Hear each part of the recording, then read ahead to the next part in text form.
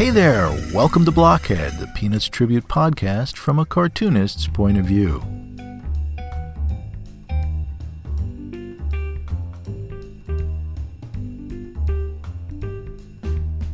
My name is Jeff Grogan, and I'll be your host for the next hour or so in a series of conversations with comics creators about their lives, their work, and comics.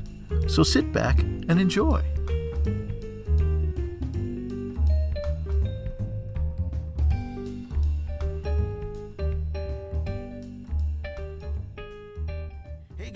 Welcome to a new episode of Blockhead. Today we have a really special episode for you. I'm really excited about it.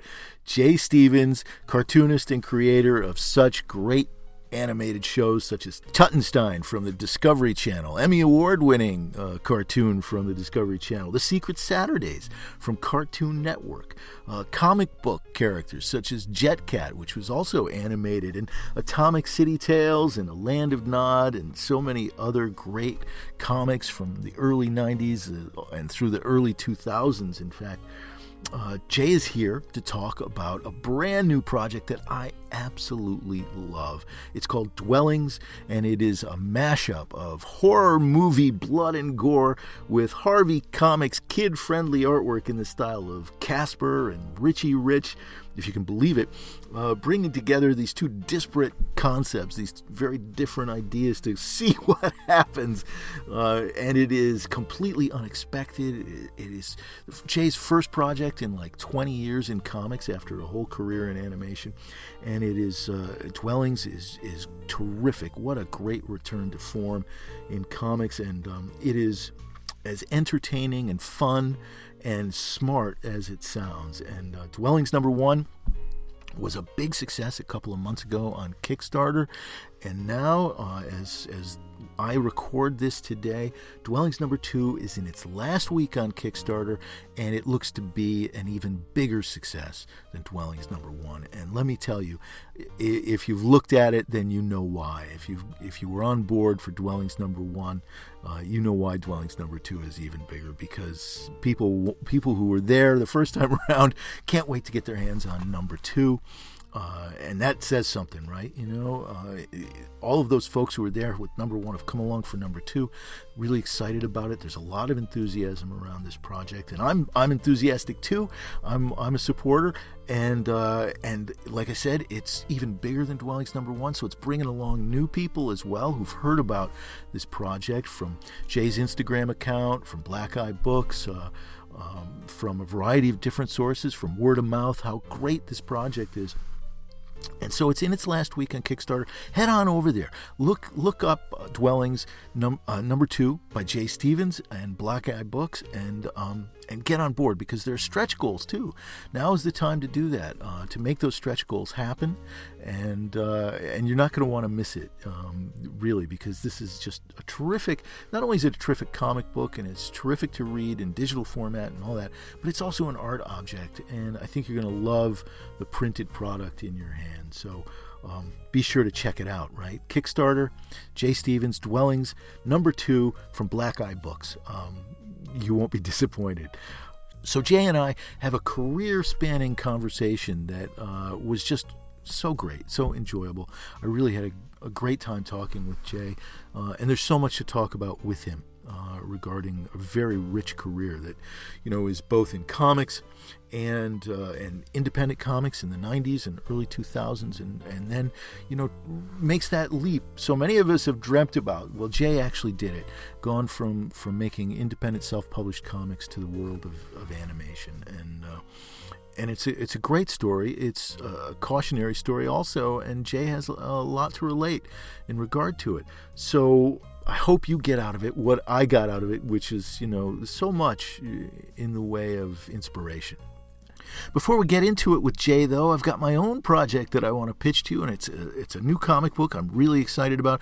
It's called Green Screen, and it is about a movie star and a stuntman lost in a universe where every movie is a real world. So you might want to check it out on Webtoons. You can pick up a printed copy at Etsy at etsy.com/shop/JeffGroganArt, or you can even go to Comixology or Drive Through Comics and pick up a digital copy there. I'm really excited excited about it. This is a series that is, it's been a story I've wanted to tell for a while, and I did a little bit of animation around it a couple of years ago.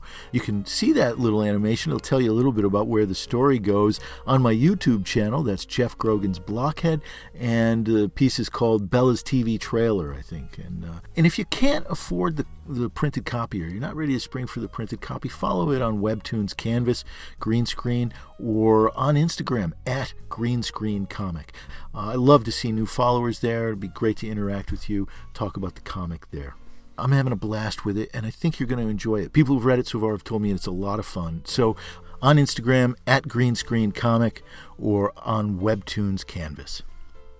Back to the topic at hand, and that's Jay Stevens. And Jay Stevens, and it's so great to see him come back and working at such a level of mastery that is, it's like I said, it's really inspiring, exciting, and go out and check out the book, okay? And make sure you head on over to Black Eye Books too.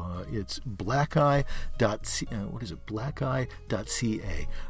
You can go to their website, find out more about the Kickstarter.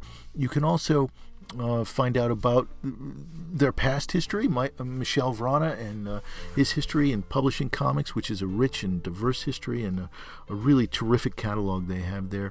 And you can pick up digital copies of Jay's work and a whole bunch of other things too. So head on over to blackeye.ca. So without further ado then, Jay Stevens and myself in conversation. Hey, Jay Stevens, welcome to Blockhead. Thanks for having me, Jeff.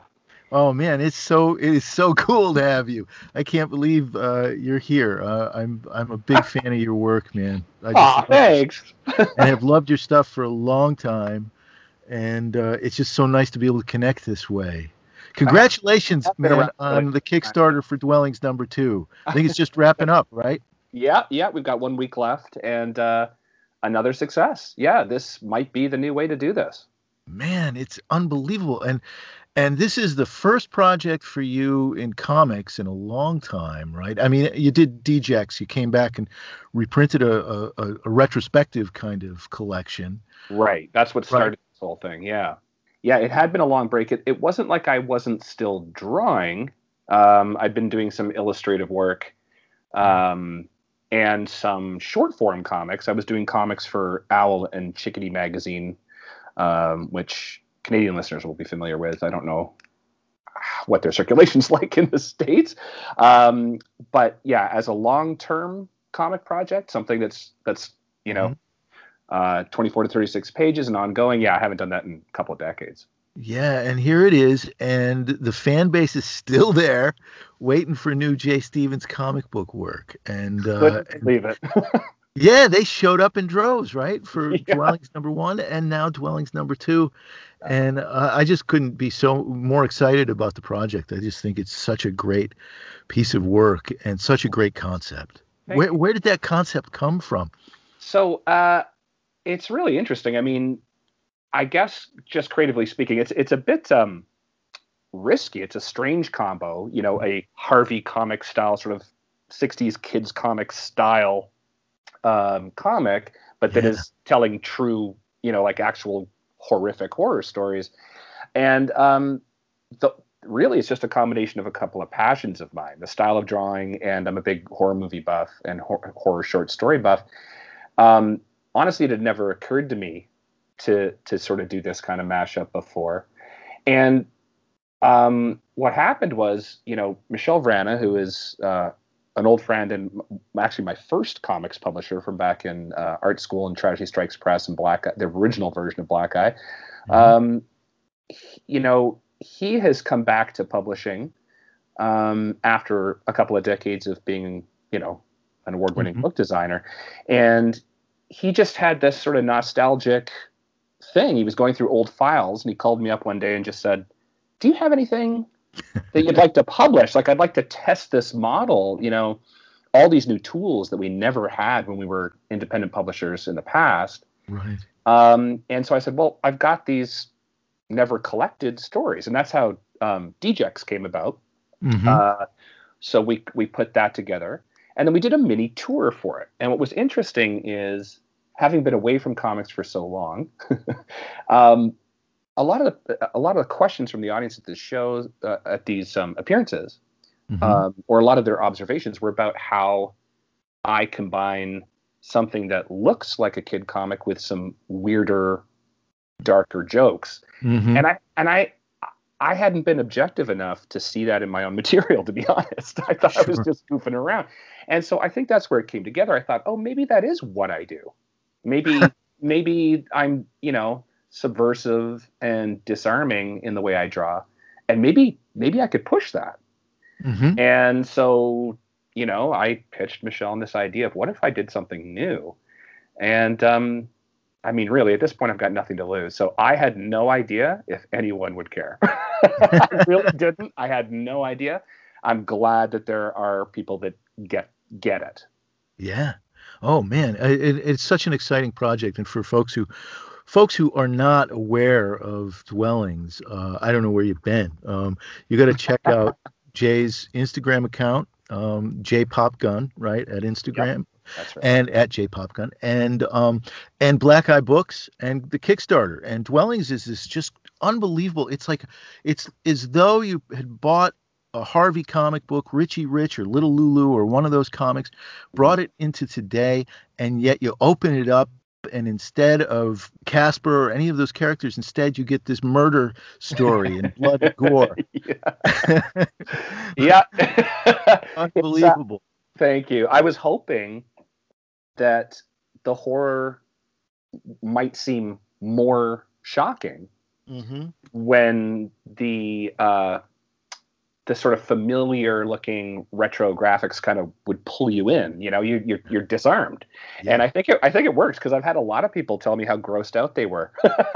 Sure. Oh my God. Horrified. Actually, up on my screen right now is a page from Dwellings where this is a spoiler alert, I suppose. One of the crows is pulling an eye out of this poor little dog. Oh yeah. I mean, it looks beautiful. It's like this right out of it looks like a kid. It's meant for a kid's book, and you just wouldn't want your children to pick this up. At least, your 6 and 7 year olds. This is unbelievable, but it's great. It's great, and the whole comic book is great. I mean, you've always had a great love of old comics and the way they're put together, and you've got old faux ads in here, and there's cracks in the comic book cover, and it's just so great. It really is. What a wonderful project. Yeah, I was really trying to create not just a neat mashup story, but also kind of an art object.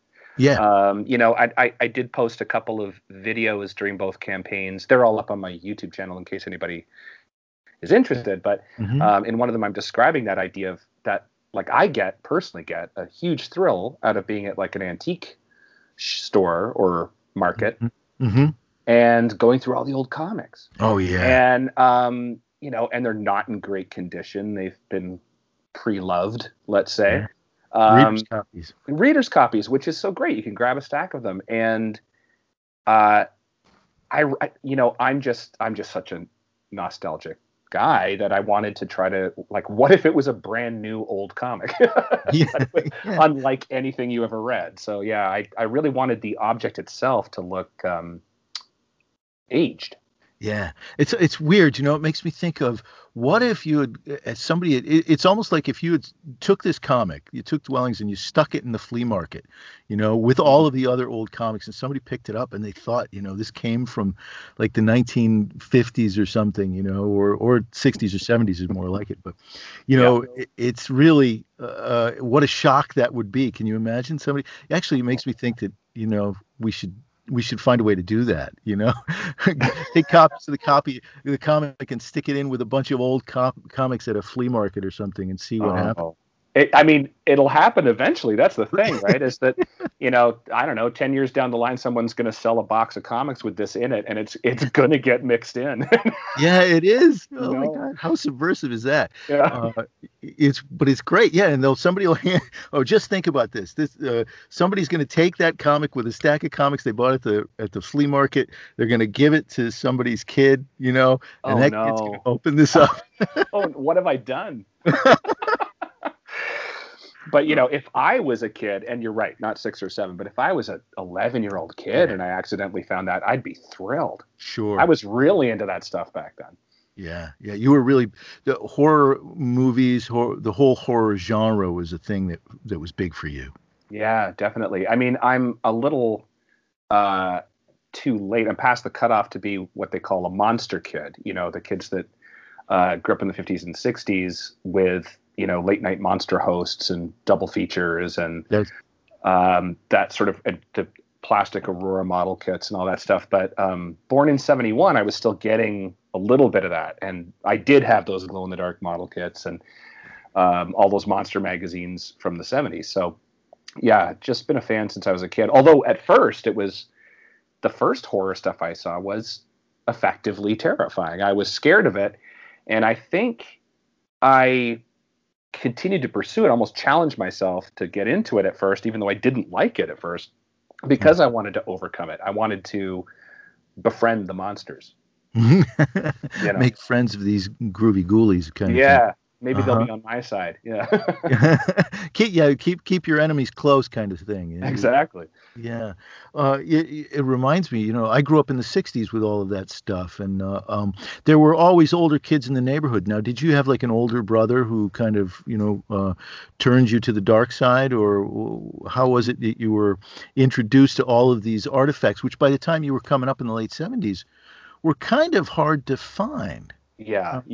No, I'm the oldest sibling. So I have one younger brother, and was close with my cousins on my mother's side, and they're all younger. I'm the oldest, but there were certainly other kids in the neighborhood, and I had other cousins on the other side of the family who were older. So that was definitely happening. But I would say, my family has always been into antiquing, which is weird. I mean, in the early 70s, that was not really a thing yet. But as far back as I can remember, we were going to flea markets and garage sales and antique markets. My father's been in the business of selling antiques too, on and off over the years. So I think that's really where I found this stuff. They'd say, be patient, we'll buy you something. And I was attracted to this stuff that was getting, regurgitated back into a used market. That's where I found it for all my old comic books too. That's how I I wasn't attached to any fandom.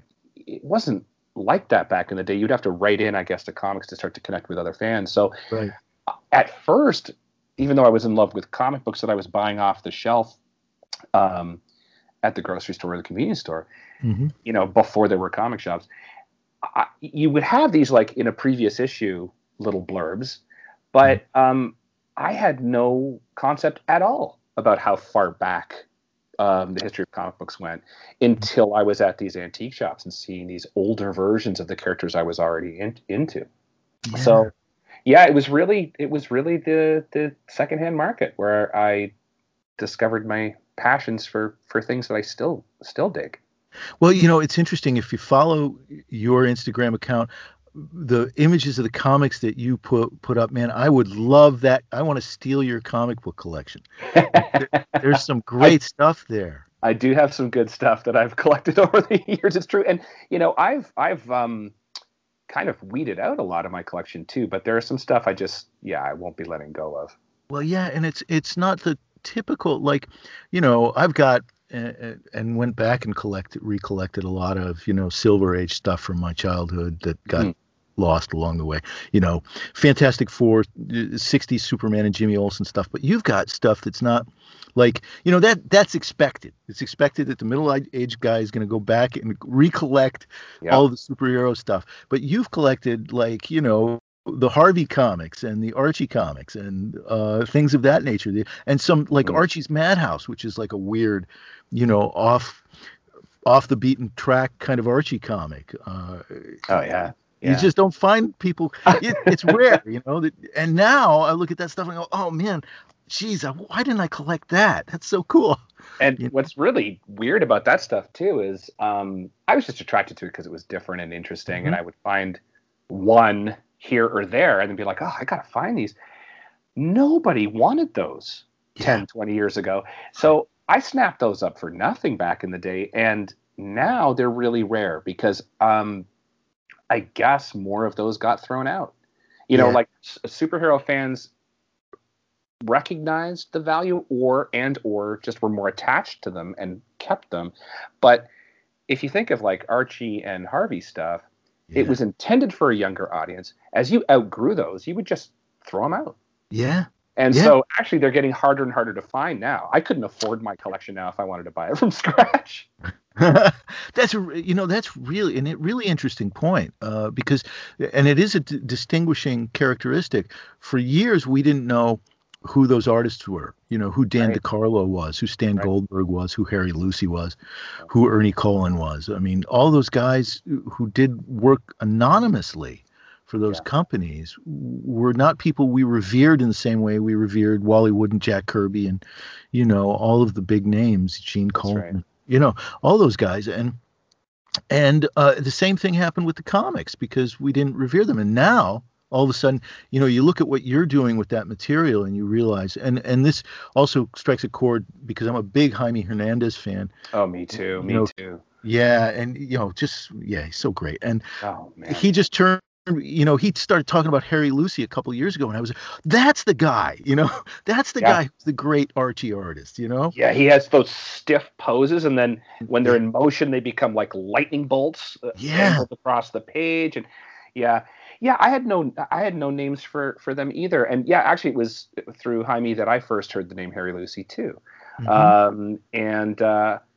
Al Wiseman on Dennis the Menace. Yeah. You got to really dig for that stuff. And you bring up an interesting point too, is that in early superhero comic books or horror, the artists were allowed to sign their names, and not always. And I wonder if that doesn't make a huge difference in both the audience and the creators in taking it more seriously. I mean, it's not art until you sign it. Yeah. So I wonder if there isn't a subconscious thing too, even as a kid, as a reader, that if the stuff's anonymous, well, then it's not really art, is it? Yeah. And you're absolutely right, because we didn't know who those guys were. And this goes back to our attitudes. I mean, the prevailing attitudes about the 50s comics, from DC or someplace, or even Charlton, where you just didn't know who was making these comics. And when you're right, when you don't know, there is a big distinction there. Art is something where we can identify the artist, and we want to know who the artist is, but it's product when it's not, and it's mass-produced product when it's exactly. It's like a chocolate bar.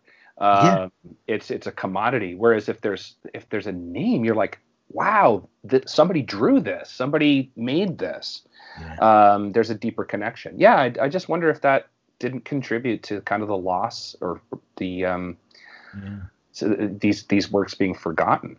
Yeah. Because I think like Warren Kramer, who did both extreme horror and Casper for years. I think he's fantastic. His ink line is incredible. And again, I don't think he signed anything. Man, and this is something we do take for granted too. And I think this is true when I look at your work too. It's like when we look at work that has been edited down, streamlined, simplified in the sense of a lot of, say, the Harvey cartooning style, right?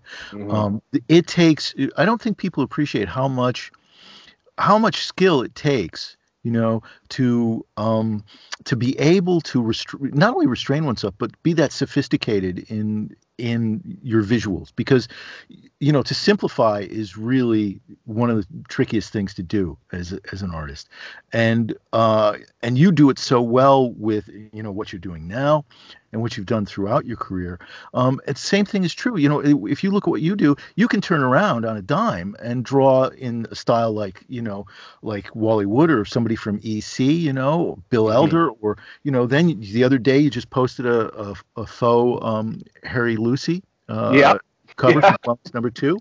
Yeah, a stretch goal, and that was really cool. And it's just like you have that same kind of skill, and I think that the people tend to like almost take it for granted, with those Yeah, artists. it's very true, and yeah, I'm obviously attracted to the opposite of what you're supposed to do in a cartooning career.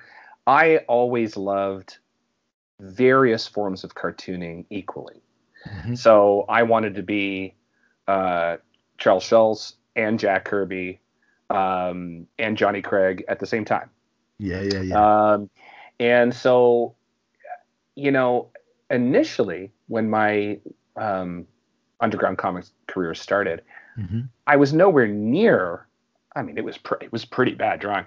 I was nowhere near a skill set that could do anything like that convincingly, and so I started being irreverent. But even in my first comic, it was like a fake anthology. It was almost like Mad Magazine, where I would do a 4-page gag this way and then a 2-page this way. I had fake ads, Hmm. um, and so even from the beginning, I was drawing in different styles. And I guess just the encouragement of people, a couple of people writing me fan mail, and I guess I just never stopped being more than one thing. And that's not how you're supposed to do this. Right. You're supposed to develop a distinct style of drawing, and and a distinct style of storytelling, and you're Hmm. supposed to have this trajectory. And I really do think that it um, held me back from one version of success, which is if I'd stuck with, say, my Atomic City Tales style of drawing and sort of a retro superhero stuff, I could have had a more robust career that way. Hmm. And if I'd stuck to just doing the Land of Nod style humor stuff, I could have pushed that forward.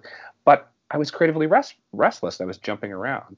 Yeah. Um, but now, at my age, at this stage, I'm really happy that I did that, because the different success that I've got is I got to practice all these different styles of drawing over the years. So now I feel quite confident that I can draw Hmm. decent in all those styles, and it's helped me a lot as an illustrator.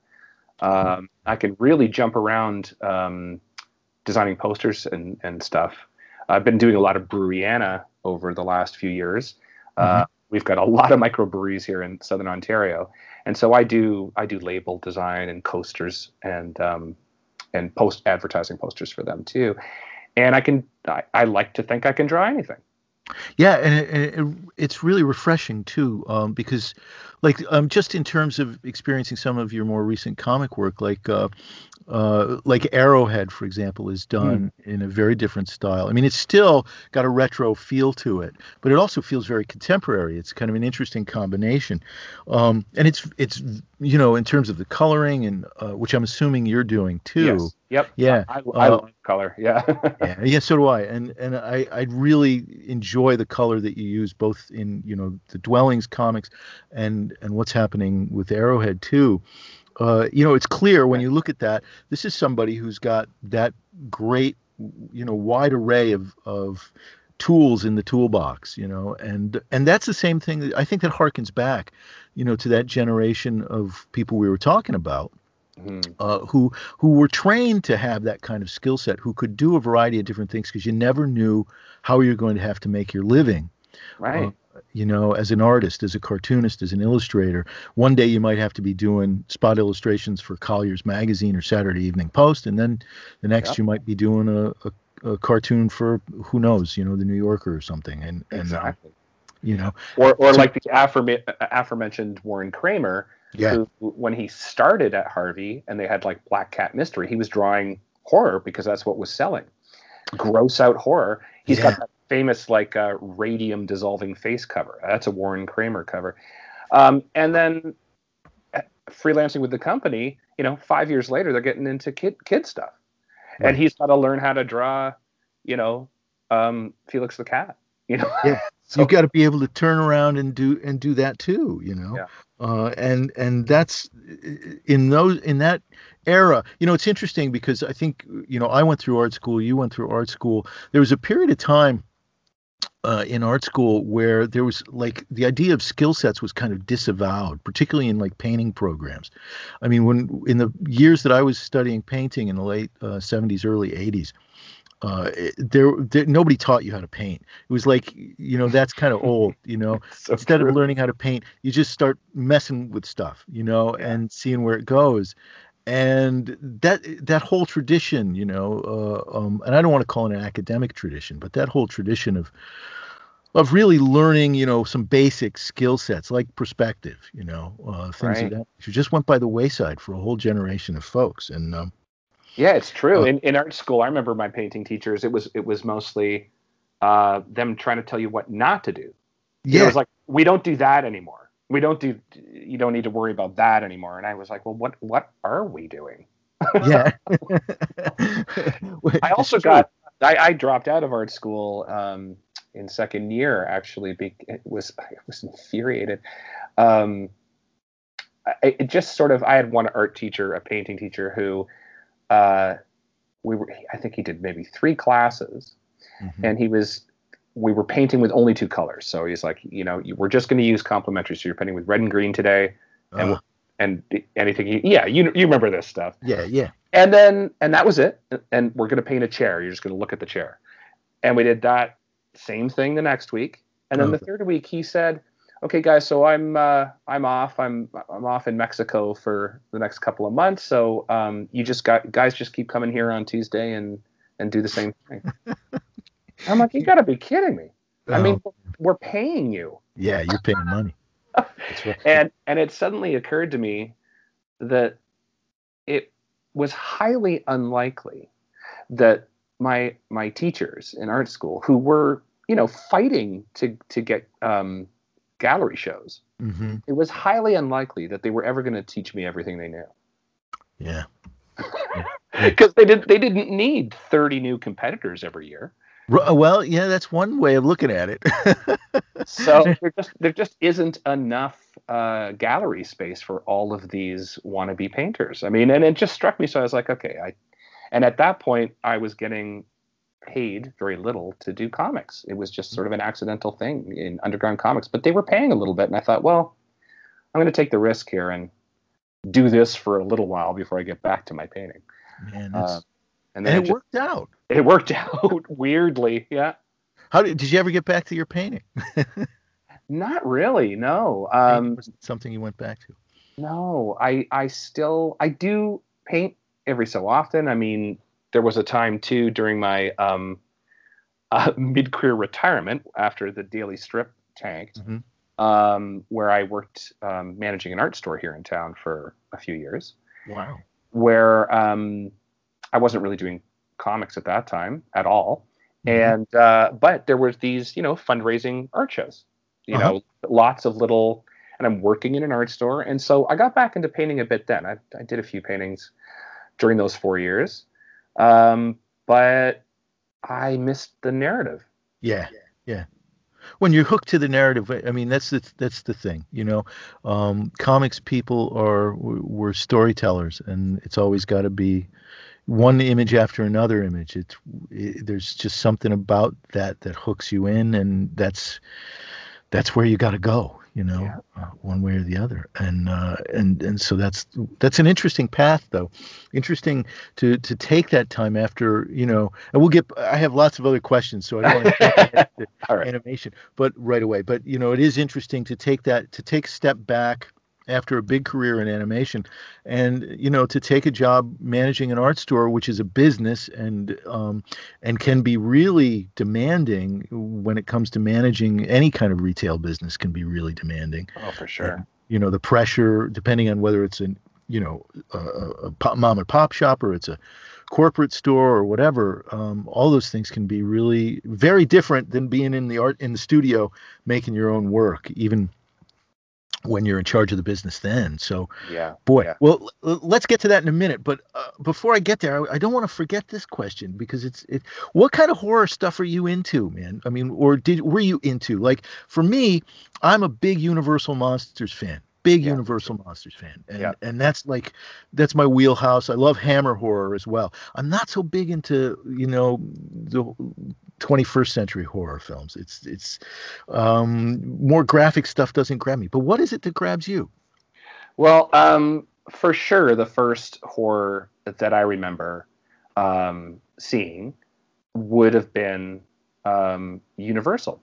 So we had a show in the Ontario region called Magic Shadows, I think. It was on TV Ontario and hosted by Elwy Yost, really cool movie buff. And he would have these retro, I think he had something, I think it was called Saturday Night at the Movies. Yeah, that's right.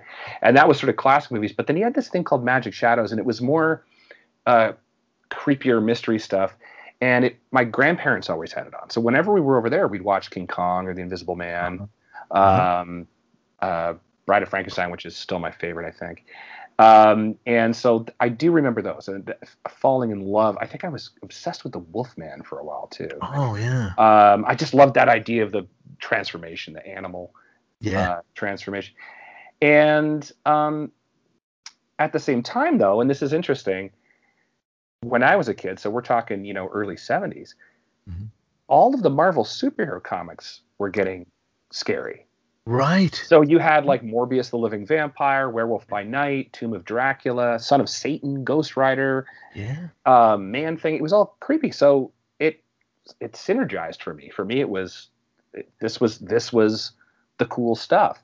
And there was also a Saturday morning show, I think it must have been on at 7 a.m. called Hilarious House of Frightenstein in the Great Lakes region. And it was like one of those old horror host shows. It was sort of there's this one actor, Billy Van, who played the Count, the fortune teller, the witch, the Wolfman.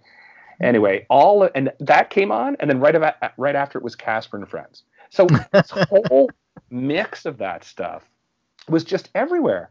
And, I'm eating Boo Berry cereal for breakfast, watching Hilarious House of Frankenstein and Casper.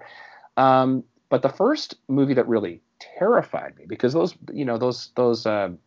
Universal ones are scary, but they're black and white. And but I saw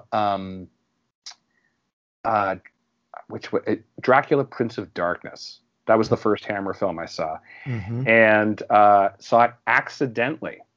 We had a babysitter, my brother and I, my kid brother who was younger, named Susan. My mom was working nights, and she was a single mom at the time. And Susan was a huge horror fan. So she was a teenager. Wow, that's interesting. And there was a late night showing of rare Warner Brothers cartoons, followed by a Hammer horror film. And she thought, oh, this is perfect. The kids will watch the cartoons. They'll get tired. They'll go to bed. And then I'll watch this horror film. And I pretended to be asleep. Oh, okay. My brother actually fell asleep during the cartoons. I pretended to because I caught wind that maybe something special was going to happen after the cartoon. Sure. And watched the bloodiest thing I've ever seen. And so that really freaked me out. As far as your question, sorry, this is a long answer, but it's okay. I'm still really into modern horror, but I've become, also the definition of, horror is a broad label. Yeah. So I've never been super into the slasher subgenre, for example. But there are masterpieces in that. I still think Halloween is terrific. I think it's a great. Hitchcock's Psycho is terrific. Yeah. So there are still good slashers being made. But I've always been into more of the monster movie stuff. So ghost stories, creature features, that stuff always gets me excited.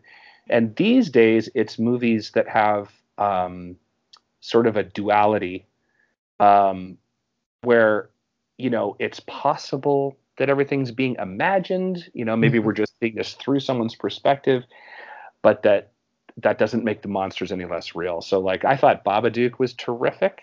I don't know if you've seen that one. No. Recently, there's a Mexican film by Isa Lopez called Tigers Are Not Afraid. I thought it was brilliant. I kind of like Del Toro's stuff, so I like that sort of nightmarish fairy tale horror. Yeah. So there's still lots of stuff out there that I enjoy. Yeah.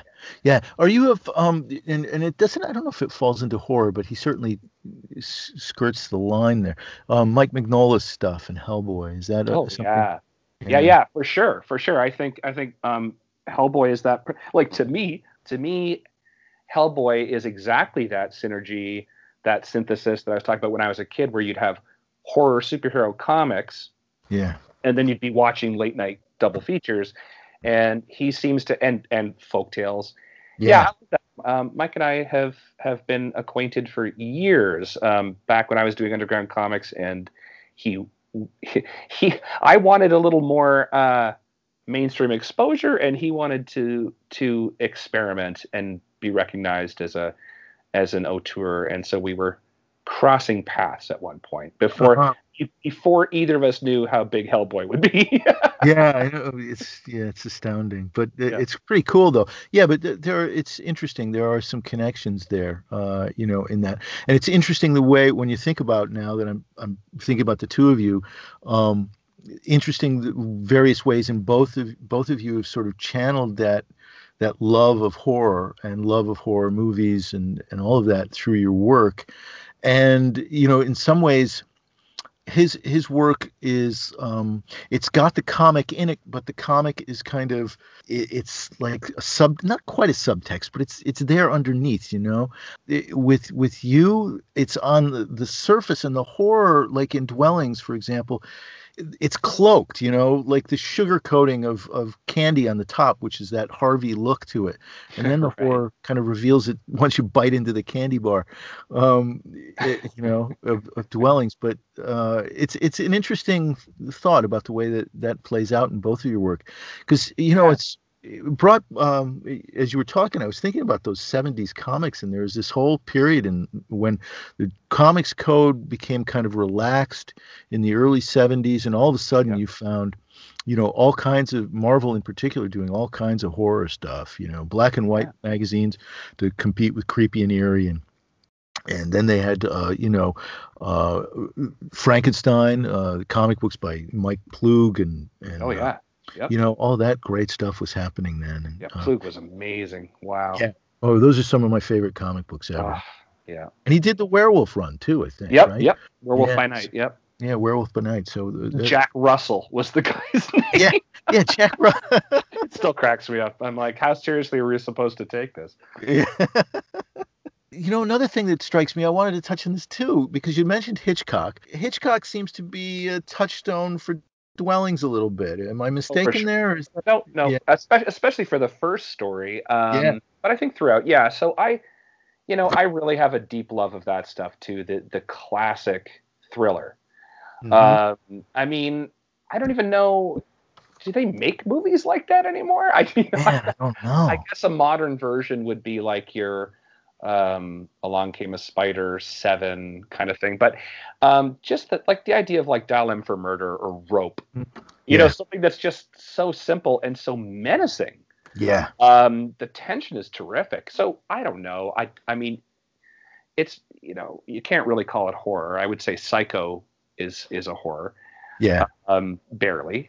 It's more of a thriller too. But I love that stuff. I just love the tension, and his way of directing is very comic booky, for lack of a better term. I like how, he did elaborate storyboards for that yes. stuff. And so something about the pacing of it feels familiar to the way that I write. So definitely there's going to be Hitchcockian rhythm to the Dwelling stuff. Yeah. And I sensed it both overtly, through the use of the crows. Yeah. Obviously. And also exactly what you're saying through the pacing of it. And now it's interesting too, because the panel borders in Dwellings are directly relatable to your work in animation through storyboarding, because they're pretty uniform, although you play with it, here and there and do larger panels all along. But the pacing, utilizes that approach. Did you find that kind of carried over from your work in animation, or was that just and made it easy for you, or was that just something that was part of the process of of conceptualizing? Well, it's interesting. That's an interesting observation, and for sure, the panel structures in this do feel cinematic in that they're longer rectangles, and it does feel like animation. But honestly, that correlation pre-existed in Harvey Comics. So I'm to mimic the look, feel, and pace of the Harveys. I just totally swiped their 8-panel layouts. So it's exactly the format of Harvey. They would have these 8 panels per page, mostly, unless it was a splash. And then sometimes they'd be staggered a little bit, just for if you wanted a wider shot or a close-up. And so I'm doing what Harvey Comics House Style did. And all of those people were initially, when Harvey first got I guess it was Paramount by that point, where they got the Casper rights, and Harvey, or what's his name, Catnip. There were a couple of other characters. I'm trying to remember which. Little Audrey. Oh yeah, Little Audrey. Sure. When they first got that stuff, it was the animators from those studios that were doing the first comics. There was a lot of crossover. So I think that's why the house style ended up being like that. So I think you're right. I think it does directly relate to animation. For me, it was just already there. The template already existed. Yeah, and it works out perfectly, which is really cool, and it looks great too. But it's also, what's interesting too, talking about simplifying one's imagery and editing, in order to convey the proper amount of information in every panel and whatnot. There's a lot you've really got to tighten up your point of view when you're working this way. And that's something I think you do. And I think, again, it's easy to take for granted, that you do exceptionally well throughout, is convey exactly the right amount of information that we need to know, and need to feel, all the way through the book, through these, minimalized panels. You're not really allowed to, go into great illustrative detail within that kind of space. Yeah. No, I've always been a fan of minimalism, economic graphic cartooning. Yeah. I feel like when in doubt, leave it out. I mean, if it doesn't, detail for the sake of detail doesn't impress me. I mean, you can see beautiful cartooning work where there's all, every leaf on every tree is in place. And I love that. I respect it. I think it's great. But if you're turning a page and you're just going by, maybe that doesn't need to be there. I see especially this kind of cartooning as like an alphabet. It's like a language. The pictures are your hand lettering it and your hand drawing it, and those are supposed to be hieroglyphics that go by quickly and communicate all that needs to be said. So that's just the kind of cartooning I've always been attracted to. Detail appears sometimes, but only really when it needs to. If something needs to be messy or crowded, then it is. Right, and you go by what the story needs and what whatever emotions or psychological ideas you're trying to convey are, rather than any kind of need to display virtuosic technique. Right. Is how do you say that? Anyway. Virtuosity? Yeah, something. Yeah, it's in there. I don't know if it's a word. I don't know either. You don't need to show off virtuosity. You need to, but there's a kind of virtuosity in and of itself, in the restraint and the discipline it takes to to do what you're doing, and what you're talking about in regard to graphics and simplification, and the idea that comics is a language. And but minimalism, and I'm not advocating for boring looking comics. No. I still spend a lot of time trying to design the pages so that they look good. You mentioned a great example earlier. I think Jaime Hernandez is an incredible economist. Yeah. Like especially his sort of silhouettes, his like solid blacks. Yeah. It's fantastic and yet realistic. The environment always feels grounded and real, even when he doesn't draw a horizon line. Sometimes the background is just open white and the characters are just standing on it. But in the foreground, you'd have like a stoop or something. That's the kind of cartooning I admire. Yeah, me too.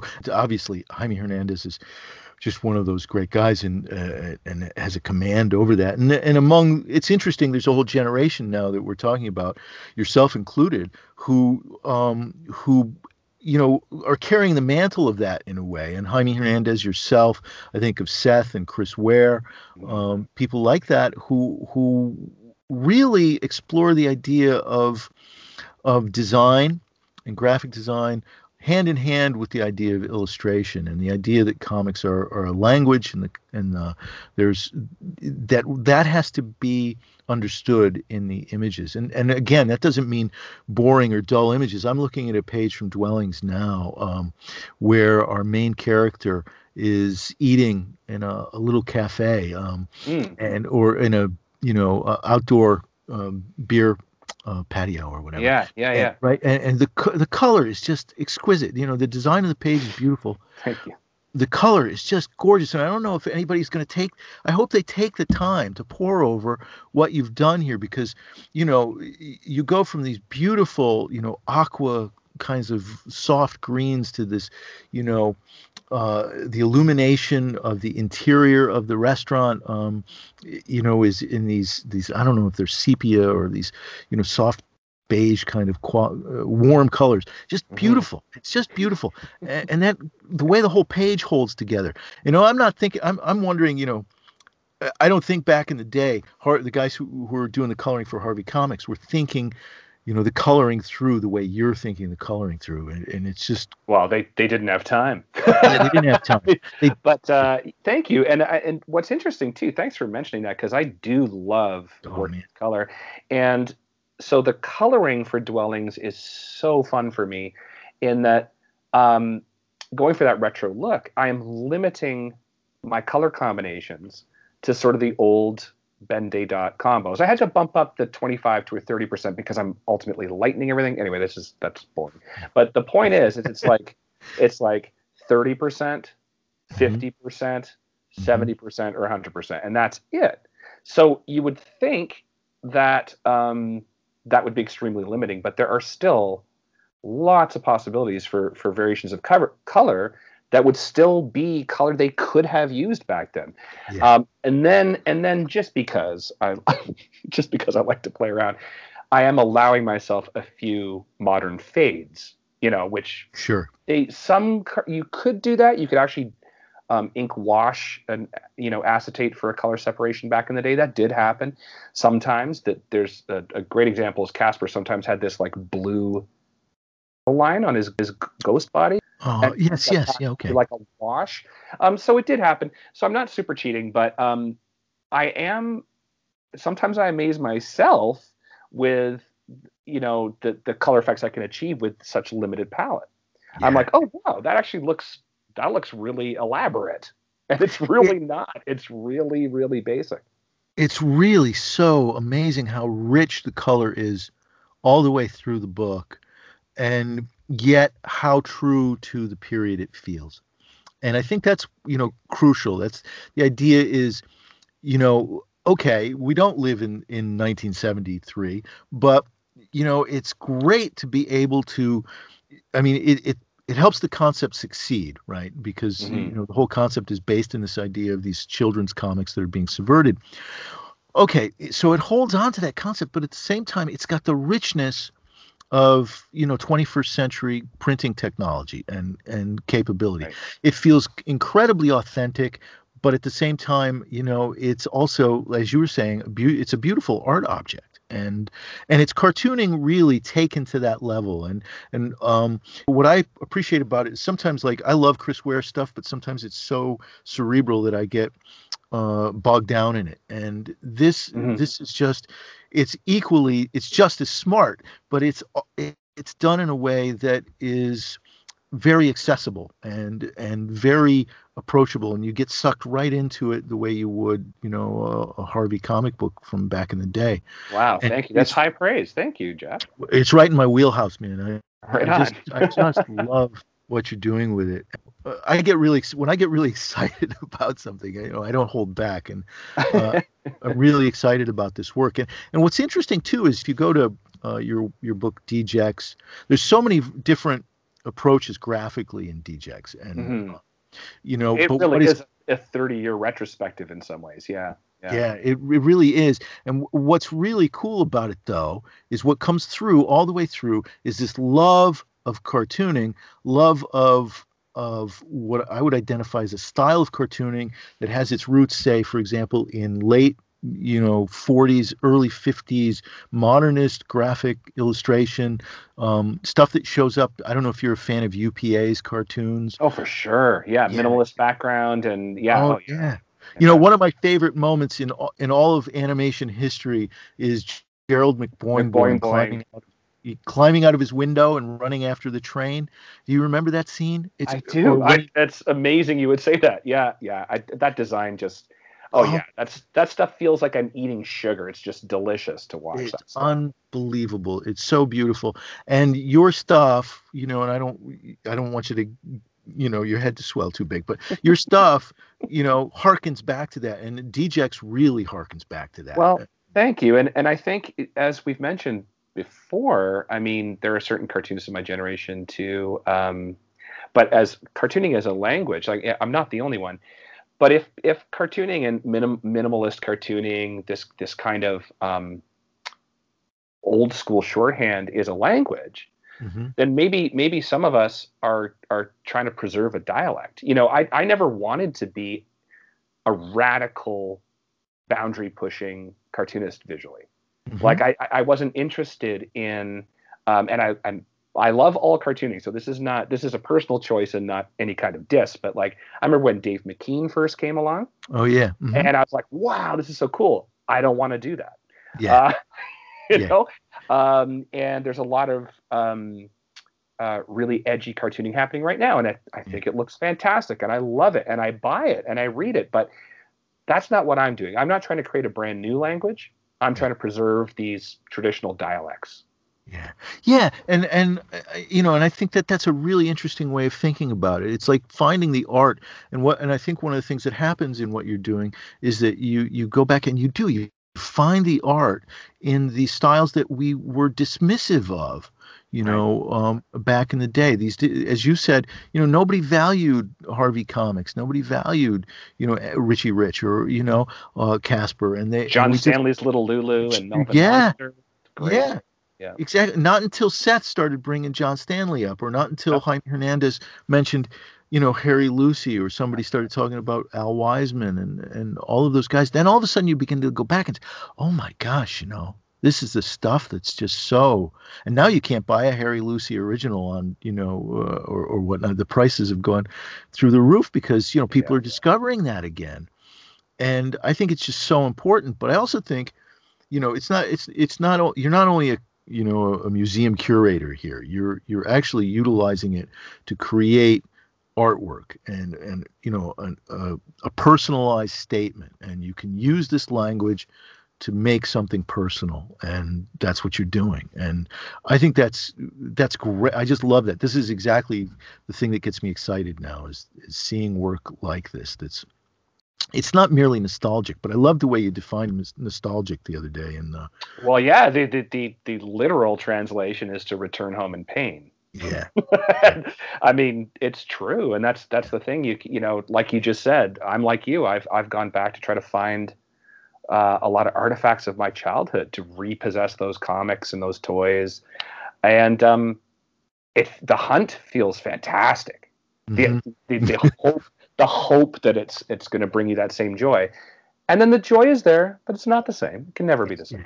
no, it's not the same. And that's the thing about this too, is like, oh man, it's so great somebody is taking this language and keeping it alive and utilizing it to say something new, and to say Hmm. something interesting. And it is kind of interesting too, because when you think about the implications of kind of what you're doing, it's not simply bringing together an old visual language with something that subverts it. It also says something, when we stop to think about it, something about the culture, something about, how we engage in popular entertainment, Hmm. how it's impacted us as a society, how children respond to these things. There are a lot of implications in this idea and in this execution in dwellings that I think one could unpack over a period of time, and I think people will unpack over a period of time. Thank you, because there are some definitely intentional um, um, deeper aspects of the first story, and probably some unintentional instinctual choices too that are there. But yeah, that basic idea. I mean, it's not just a mashup. That's the hook. You know, I would have loved to see this done by somebody else, and it wouldn't have mattered if it was any deeper than that. I would have thought it was cool. Yeah. But you know, the idea that in a horrifying world, you would retreat to, you know, the comics of your youth. There's a lot of that in there. Oh yeah, definitely. And then also what you find in there sometimes, in the case of Dwellings, is kind of a nightmare too. You know, the violence that's there. I mean, you expect it. One of the things you expect is to be laughing the way you might laugh at an old Harvey comic, but at the same time you want to laugh, but then you're seeing these moments of extreme violence that are nonsensical. You just come out of nowhere and tragic. Yeah. Just like real violence. Sometimes there's no real, it's not explicable. It just, sometimes these things happen. And there is a real life, there are some real life inspirations for some of the stories here too. I mean, I live in a region where things are mostly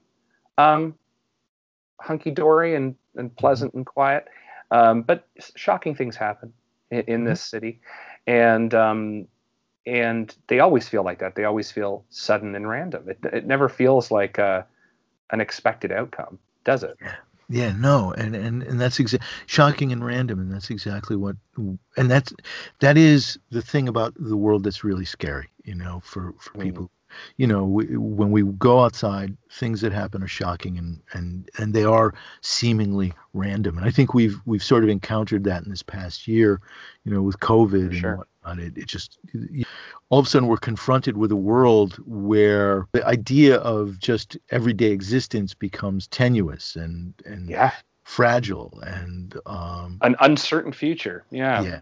Exactly. And Dwellings, I think it's mining that territory. And that's part of what makes it meaningful for now too, is that connection between the imagery and the random violence underneath it. And you know, I mean, it's just that. I mean, if the future is so uncertain, you know, can we go backwards? And of course the answer is no. But you know, that's Dwellings makes you, it has the look and feel of going backwards, and then it is like, no. Yeah, you're not going back. Escape. Yeah. I mean, as a kid, there is just that simplicity too. And I don't know about anyone else that collected Casper comics when they were a kid or read Casper. I mean, I was always waiting for the issue where they would tell me how he died. Casper. Oh my gosh. Yeah, absolutely. He's a dead kid. Right. I mean, so I never quite understood that, but I always had this creepy feeling in the back of my head, like, is this the issue where they're going to say how he died? Yes. Oh, it's fun. It's amazing when you say that. All of a sudden, it resonates, you know, because I think every kid who reads that comic has got to be thinking the same thing. How did Casper die? Right. And that's a really horrific thought, you know. It is. You know, and the whole time you're reading the comic book about, you know, Casper and Wendy and whatever, you're like wondering how Casper died, and it's true. I forgot about that until you said that. Yeah. It's really so that was always, to me anyway, that was always lurking in the back of Harvey Comics. There was always a really morbid backdrop where I'm like, okay, yeah. I mean, they would always say that the ghosts, witches, and devils were like, you know, hobbits. They were like fantasy characters that lived in a fantasy world. And I'm like, yeah, okay, that's not what the word ghost means, though.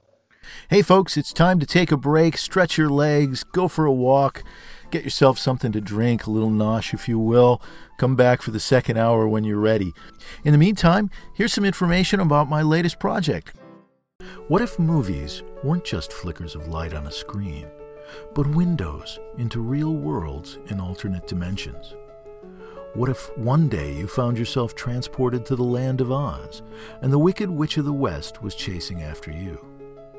In Green Screen, a Hollywood sex symbol wakes up one morning to find she's in an alternate reality called the Cineverse, where she's no longer a movie star, and every movie ever made is a real world.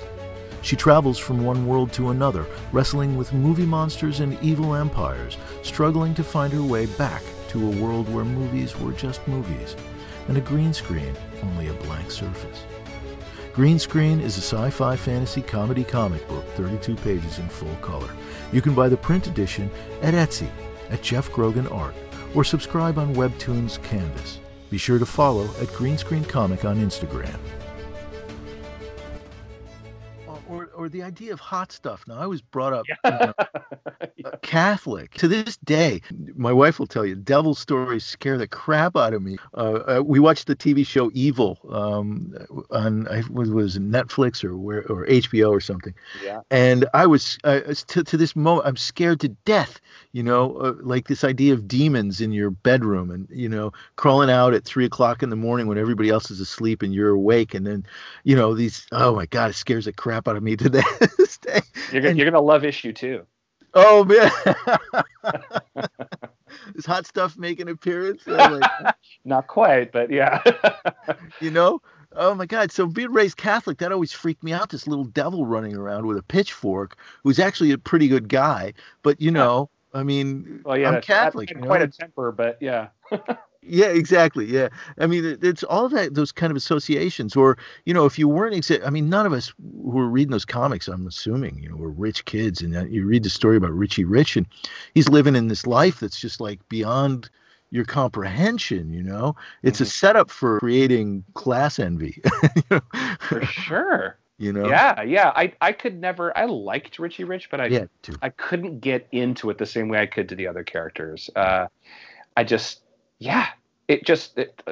kept thinking must be nice. Yeah, exactly. No, Hot Stuff was my favorite of those. I used to really enjoy those comics, and my grandmother had a stack of Harvey comics in her house that she had for years because of my cousin and whatnot, and older kids were coming through, and so they were old comics, no covers on them, but I used to pore over those a lot.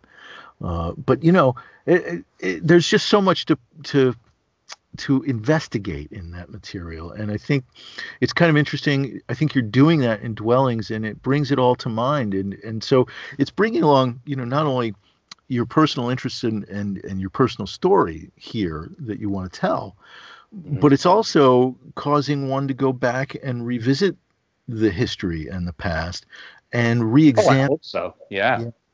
And I think that's really interesting, and a big part of what's interesting about the project.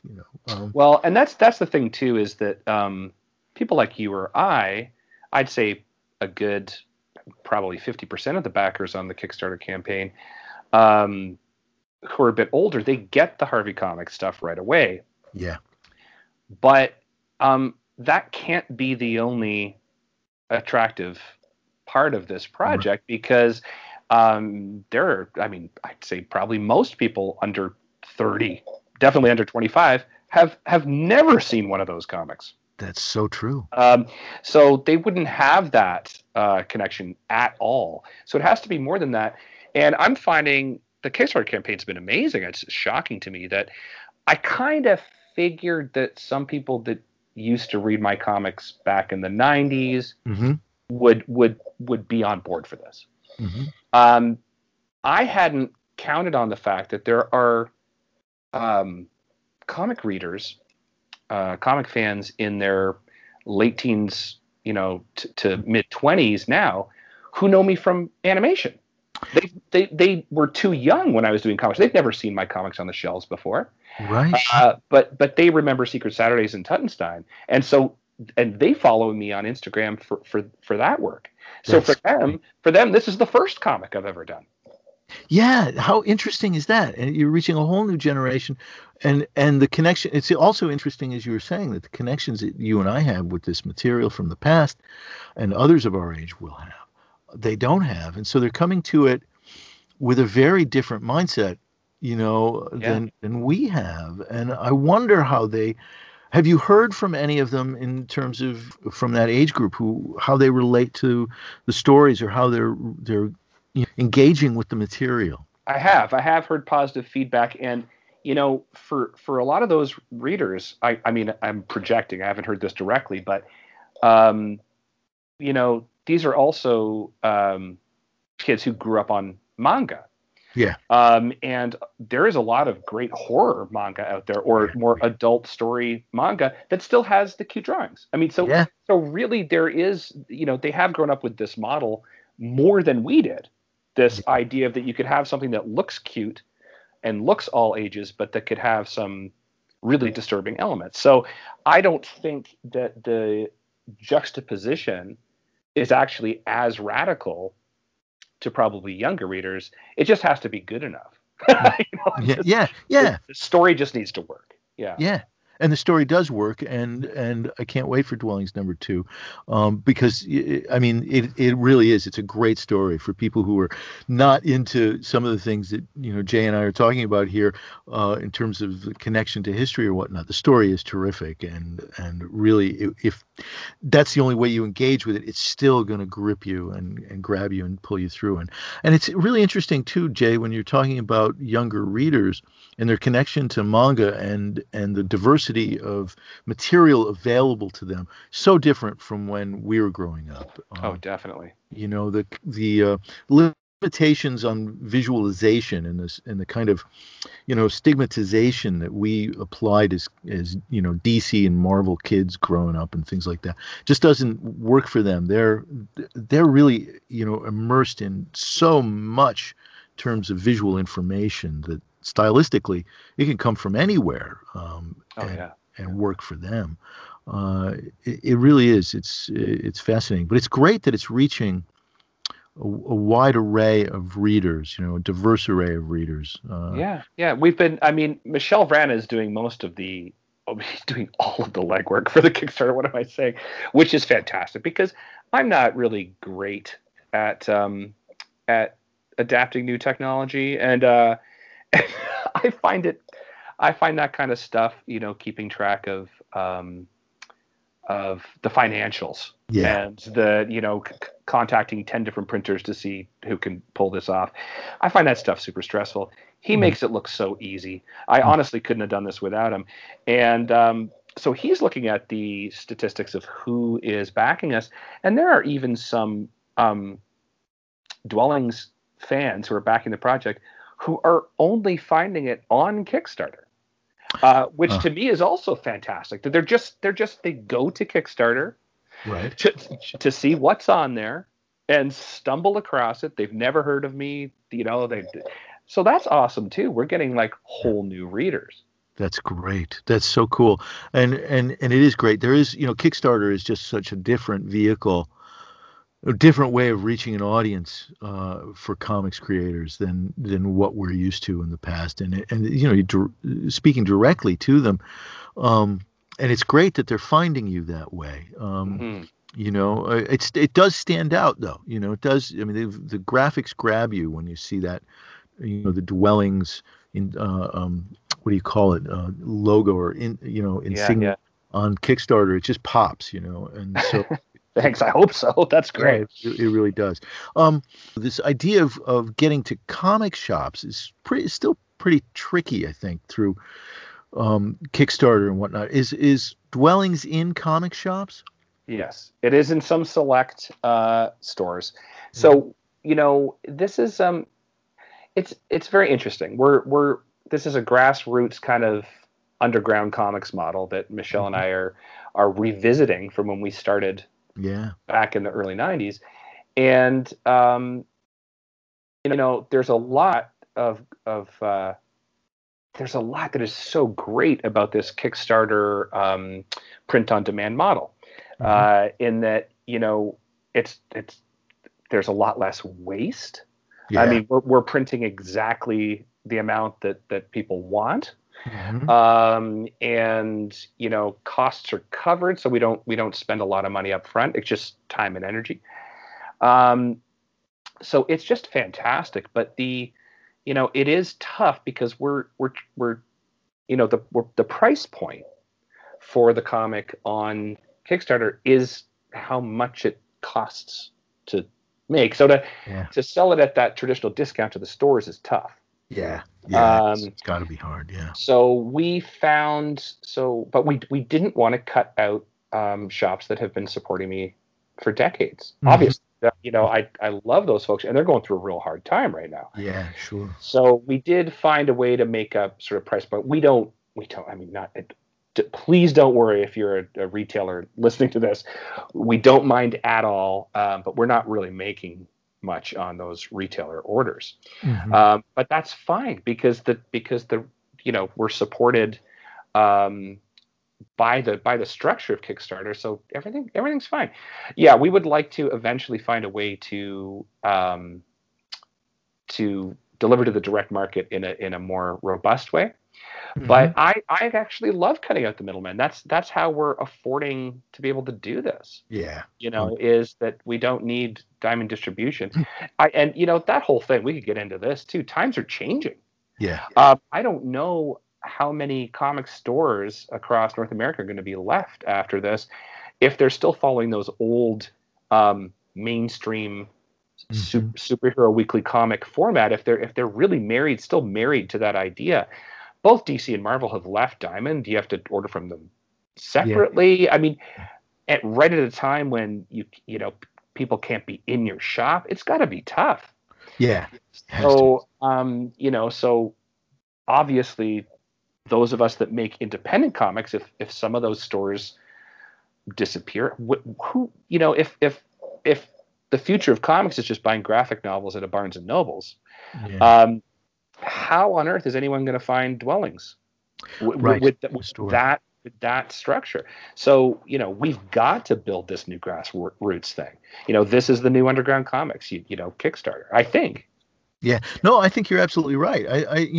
You can put something up on Kickstarter and hope that it's not hope, but you work your butt off to get it seen and draw people, bring people to it.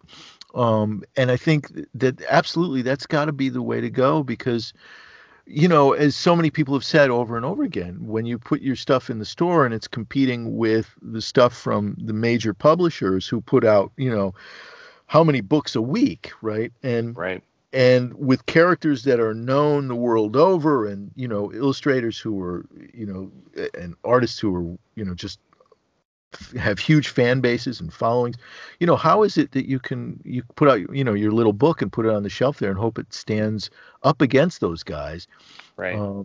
And makes you a living at it or makes you enough money to print the next book or whatever. That's pretty tough going, but the playing field is kind of leveled on Kickstarter and to some degree. It is to some degree. If the book looks good enough and it sounds interesting, I mean, it's global. We're shipping. So we actually are shipping issues of issue 2 to Amsterdam. Wow. There's a comic shop in Amsterdam that picked it up. So, that's amazing. That's fantastic. And, and I don't think that could have happened with the traditional diamond distribution model. I'm not sure, but so we're figuring it out. Michelle and I will figure out a way as we keep trying to make it work even more smoothly for shops that are interested. But I think, and I could be wrong, I'd have to check with Michelle, but I think there's about 20 comic stores that support dwellings. Hey, well, that's great though. Yeah. Right? Yeah. I mean, to these days, that's for an independent comic, I think that's great because you got the audience on Kickstarter and then, you've got a nice potential audience through 20 stores. I mean, to some degree, you don't really need more than that for an independent comic and to have a living, vital kind of interaction with your audience. I mean, well, and here's the great thing about the Kickstarter model, again, just to reinforce this, because I highly encourage any creators to try this out. Because we've cut the overhead, and we've cut, we're not overprinting. We don't have to warehouse books. Yeah. The thing is that you can sell. Michelle did the math at one point. We would have had. We sold about, I don't know. I think there were 400 or 500 copies of issue 1. See, it's a tiny print run. Yeah. But we would have had to sell 3,000 through traditional diamond distribution to make the same amount of money. Yeah, unbelievable, right? That's how much gets wasted in that process. I mean, no offense, it's the model that worked and it's the model we have, but um, Yeah. this is just you can have a niche audience, and it's the same with music now, and I think harder for musicians. But I mean, just with the new tools and the new technology that exists out there, you can make a modest living with a small devoted audience. Yeah. And I think, for an independent artist, that's what it's really about, having a devoted audience. I think that's Yeah. what you're after. And clearly that's what you have. And I hope Dwellings runs for umpteen issues. How many issues do you have in mind for it? Well, I have 4 written, Okay. knowing that even if it bombed, I could follow through with the 4. I have about 4 more sketched out, kind of like rough ideas after that. So it could, depending on you know interest, it could continue indefinitely. We'll see. What I can say, so the first issue was a crapshoot. It was a return to comics with a new business model, new technologies. We had no idea what would happen. Right. It was very successful. The second issue has been the more stressful campaign because I was like, Yeah. okay, now this is issue 2. Can we do it again? Was it a fluke? There is this concept for a lot of Kickstarter projects, and how it was originally created was it was to fundraise to launch a project. Mm-hmm. Yeah. And so I know there was some perception that this was just a Kickstarter for the first issue, and then after that we would go traditional. And Michelle was like, "No, I don't think that's how it's working for comics on there." He's looking at a lot of Kickstarter comics projects. He goes, Mm-hmm. "No, I think each project is the new project." Yeah. And I think that people will get that. I don't, and so all this to say is that we have matched at this point with a week left in the campaign. We have pretty much matched the first issue, That's great. so it is working. Yeah. And I think that is the way it is gonna work. I think, you can see that there are a number of creators up there who put out book 1, book 2, book 3, all via Kickstarter. Yeah, And yeah, that's and happening now. the flexibility that comes with that, I think it's really exciting. And that's what we have right now, and really it's a pretty darn good model. I did a Kickstarter about a year ago, but I wasn't really prepared for it, and it didn't fly. But next time around, I think I've learned from that one, and I think that happens a lot too. You go Oh through this yeah, process where you learn what works, you learn what doesn't work, and then and finally you get something up there that takes off, hopefully. But in the case of Dwellings, I'm so glad that both issues have done so well, and I'm looking forward to all 4 of them. And I think all at 4 least ought four, to at be, least 4. Yeah. at least 4. So we've got your promise here on the show right now in public, 4 issues at least of Dwellings. I won't hold you to it though, Jay, No. but I know you're a restless guy, and you do a lot of different things. Anybody who's followed your career over the years, it's clear that you have a lot of different interests. Although there is this continuity in your work, but it manifests itself in lots of different ways.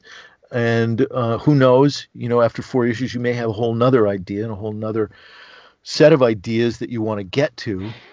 It's true. So Yeah. and if they're burning, badly enough, you're going to have to, I know what that's like. You're going to have Sure. to answer that itch, so to speak. But I got to tell you, Dwellings is really scratching those itches well. I mean, it is.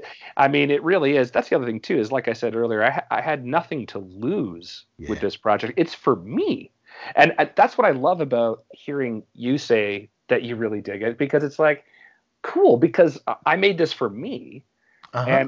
and with the hope that there are other people like me out there. Like maybe somebody else thinks a Harvey style kid comic, early 70s kid comic mashup with a horror movie is going to be cool. And I'm just glad that there's enough people that are taking the risk with me. Oh yeah, it's so exciting. It's so exciting. So here's the question, right? It seems like it is a perfect property for animating in animated shorts. And I have to ask you, is that something that's crossed your mind given your experience?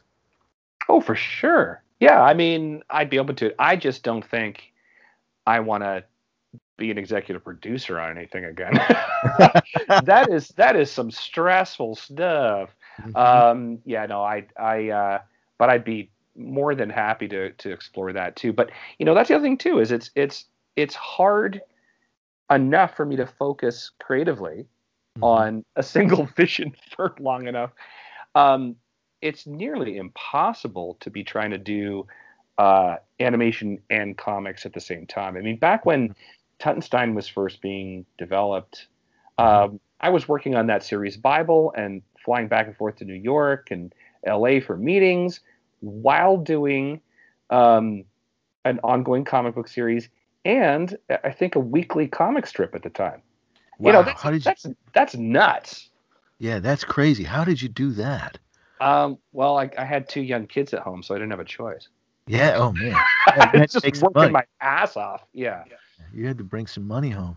So wow, that is something because okay, because I don't know that most people, have an idea of what kind of pressure goes along with creating a television series like Tuttenstein, which, Yeah. by the way, won 2 Emmys.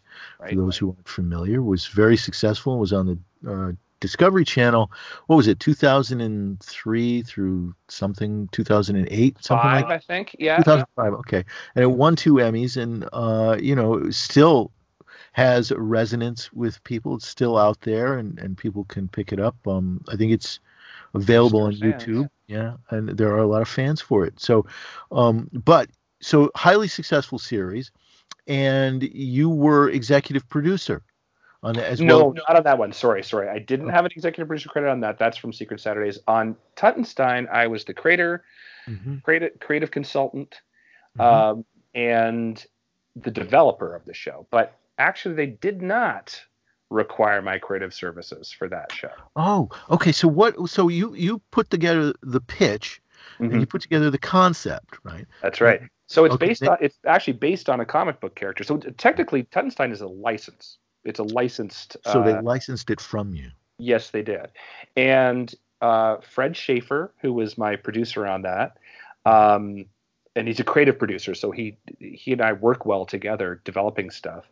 Um, it took us about, I think it might have been 7 years from the Wow. time that it was optioned to the green light. Really? To Wow. well, till the first airing. So we spent years developing, refining the pitch. And when Discovery Kids finally bit, we were thrilled. But they had some other creative ideas in mind. We were the first cartoon Discovery Kids ever made. I didn't know that. Yeah, excuse me. Well, simultaneously with a show that was called Kenny the Shark, I think, also Oh at yeah. the same time. But they'd never done animation before. They had been absolutely strictly documentarians. Um, and so this fit with them really well in that it's incidentally educational. It's Hmm. in a museum. It's about Egyptian history and mythology. So they loved it, but they really didn't know what they were doing. I mean, Uh-huh, I'm sure. Yeah. bless their hearts. So it was development hell. It was a nightmare. And so because of that, I gradually ended up stepping away slash being edged out uh, of the hands-on creative process, which was fine. I was still, as creative consultant, I was still reviewing every script and reviewing all of the artwork and the models and Oh, uh, okay. given thumbs up. And so I was still involved. At the time, I was pretty heartbroken. At the time, I really felt like it was no longer my creation, which Hmm. is ridiculous. I mean, my agent at the time was telling me, how much of the work you did over those years do you think is still in? I said, oh, like 60%, 65%. He said, that's great. Are you kidding? When you go through that kind of, you know, many-headed hydra of animation, you've got all these different voices and all these different people to please. It is a miracle Yeah. that your storytelling would make it through unscathed. So ultimately, I realized that everything in Tuttenstein is something that I came up with. Mm-hmm. Just reinterpret it. So now I'm really proud of it. But for a while there, it was hard to stomach. And if I hadn't done that show, I wouldn't have the opportunity to have done Secret Saturdays, where I was completely involved at every level. And so that project was much more satisfying in that regard, much more closer to your vision. Yes, yeah. So if there are, I mean, things still go wrong, but yeah, that's much more that's much closer to what I had envisioned for that. Which is, again, as with all my work, Jeff, it's a love letter to '60s era Hanna-Barbera. Right, and Alex Toth and yeah, for sure, and Space Ghost and Doug Wildey from oh my gosh, Johnny Quest. Yeah, all of that kind of stuff. You know, I was just going to say, I love the Land of Nod introduction, I think, of Tuttenstein, which is such a great piece of work, but so dramatically different. Oh yeah. More like a children's book, like a Edward Gorey, Sendak kind of. Yeah. That's how it started. Oh my gosh, and it really, the whole style, you're using like a charcoal pencil or something like that to draw with, and the whole feeling and vibe of it, and you're working with kind of a limerick approach, like Shel Silverstein or somebody like that. And it was beautiful, and you know, had this kind of, I don't know, just this kind of evocative quality to it, and it felt like it could have just been a one-off, you know. But then, of course, you know, Tuttenstein is in Jet Cat Clubhouse, and some of those other things. The character recurs, but it's still very, very different. And I was kind of surprised, you know, at how different it was in the animated version. But so when you developed the pitch, you took it and then expanded the world. Is that kind of how you approached your? Exactly. So Fred was working for Porchlight Entertainment at the time. I met him at the San Diego Comic Convention, you know, hawking my wares, and that issue of Land of Nod. So in the Land of Nod series with Black Eye back then was like Dwellings. They were all standalone stories. So Tuttenstein was its own comic. Yeah. And Fred loved it. He just loved the tone of it. But of course, and wanted to option it. So he optioned it for animation. Now, of course, as it was, so that story alone, I suppose that could have been turned into, say, a short animated film, like a standalone film. Yeah. I suppose it could have. And that would have been true to the material. Oh, UPA film. Yeah, you know what I mean? But what's the market for that? You know, the modern market. So immediately Fred started asking me questions about, okay, so, you know, outside of this version you've done, can you tell me more about the character? And, you know, can you tell me what the museum's like? And we just gradually started developing that idea and into what could be a series, which is really what the market wanted. They wanted to see Tuttenstein as a series, apparently. And so, yeah, again, years and years of redeveloping it. But that's me adding the character of Cleo, and turning the Siamese bat into a more practical, real world, still talking cat, Luxor, but you know, and coming up with the cowardly security guard and Dr. Bedetti and all the supporting cast were eventually in the pitch that ended up making it to Discovery Kids. So you just start fleshing it out, and what would it be like if, you know, it wasn't sort of a whimsical children's book. I guess it's the same thing. I mean, not every creator would be interested in this. Believe me, it's not that fun to say, well, why do we need to change it?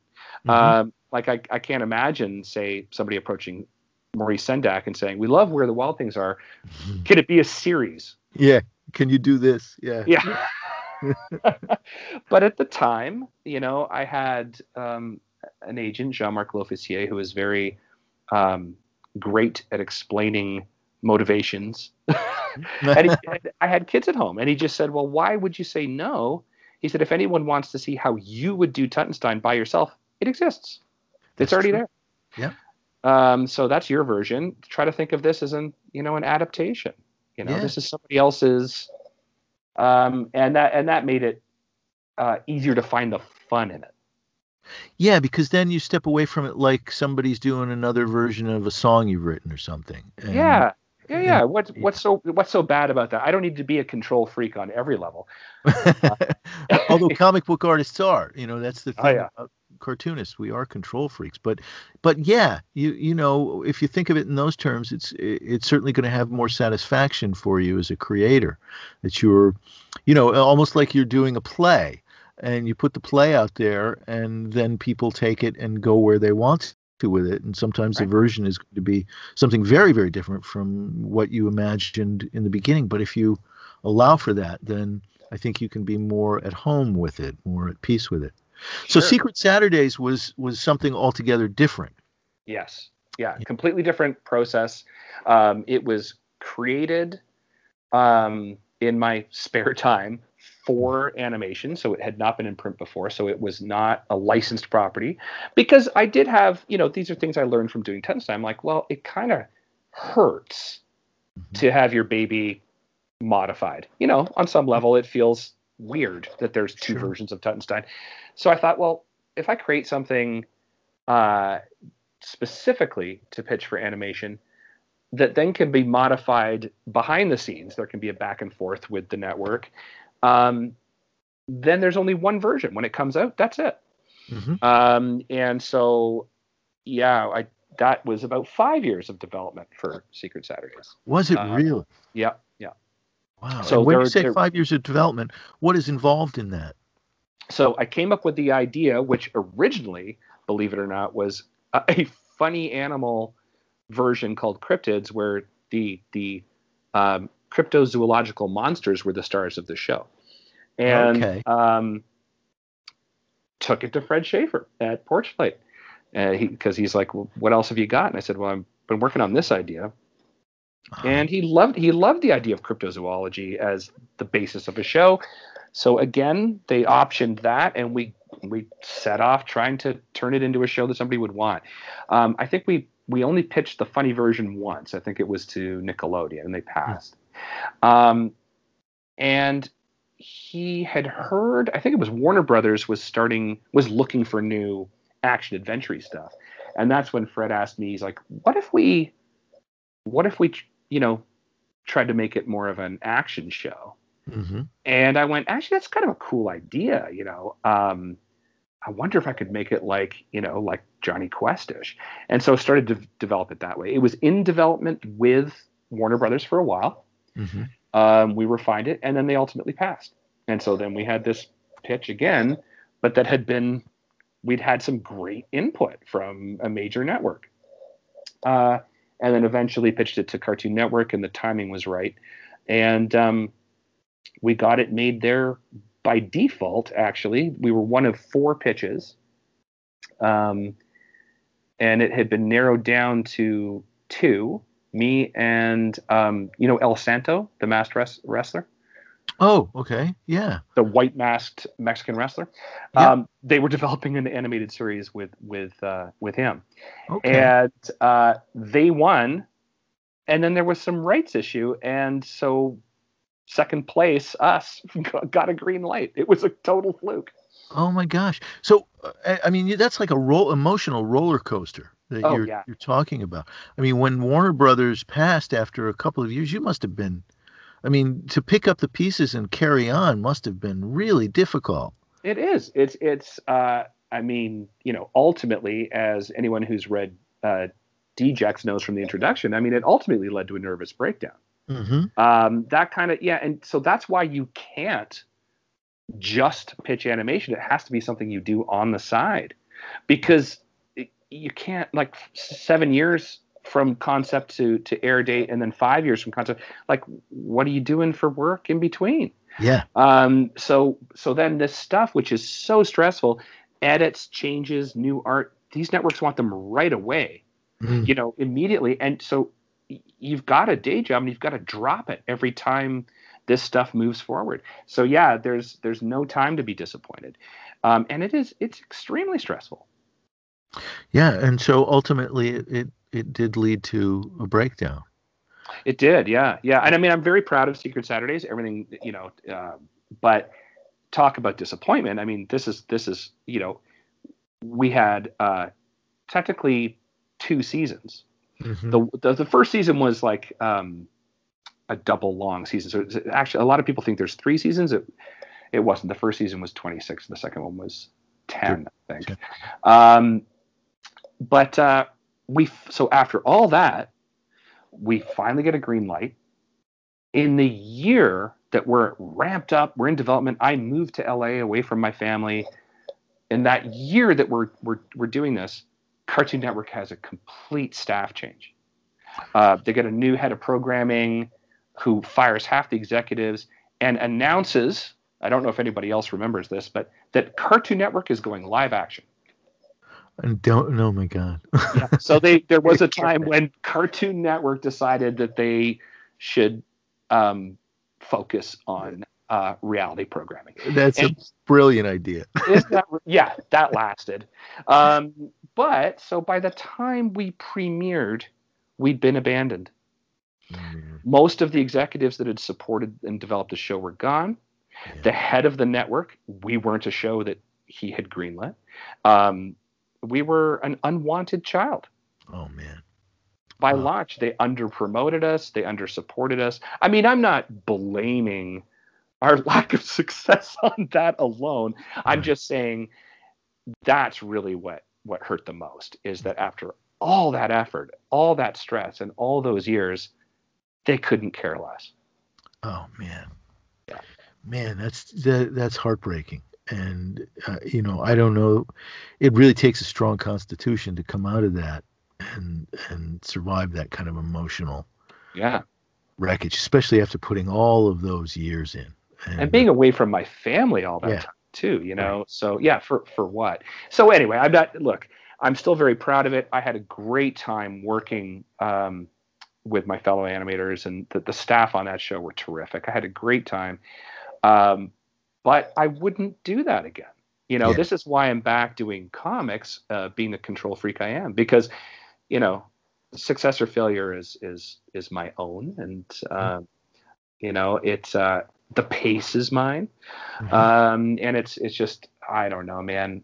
I don't know why I thought that there would be something more fun than making comics. There isn't. Well, I think, it's interesting. I think anybody who's got, a love of animation and an inclination to tell a story, just, tends to, obviously it's a dream for so many people, myself included. I studied animation for a number of years as a kid and in college, and then left it and put it aside. And then sort of when I got an iPad, sort of started to rediscover it just as an individual. I love doing animation. I love playing around with it and stuff. But, but and when you start to do it, you find the heart of an animator, making things move. It can be a beautiful thing to see, but that's kind of lost in the production of a television series. That whole intimate connection to it as an art form, the way Winsor McKay saw it, is kind of lost in that production. So, definitely, but it's natural, right? It's a natural desire to want to do that. But if you are an artist is an artist, and an artist is going to find that they are, control freak is the word, and also pace is important too. There's an intimacy about seeing your vision realized, and doing it not at the behest of a television network, which is high demand and high competition. Instead, doing it at your own pace I think that's a healthier thing. But it's also a great experience to have had and to come out of and to survive and look back and say, look, I'm proud of that. I did that. Mm-hmm.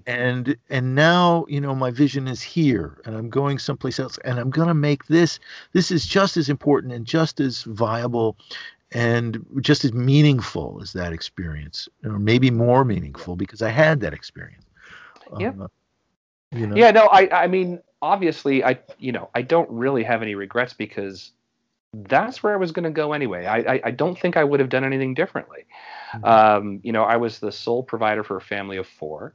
Yeah. And, you know, with my particular skill set, you're like, okay, well, you know, this is what I want to be doing. You know, animation is going to get us there. It's going to pay the bills. It's going to Yeah.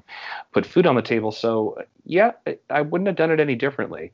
It just was far more draining than I could even have imagined. But yeah, no regrets. And same with the Daily Strip, right? Like right after that, the brilliant idea was to go from one super stressful,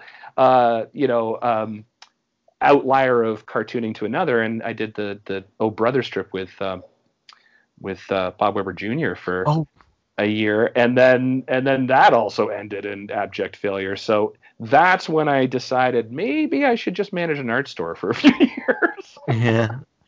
Well, you know, and you know, I mean, but that can also have its own pressure. But I hope in some ways that maybe it alleviated some of the pressure you were. It actually was far easier. It had the curative properties that I thought it might, because even though I was managing, which required, you know, ordering and being on the phone and dealing with customers and all that stuff, it was a mom and pop shop.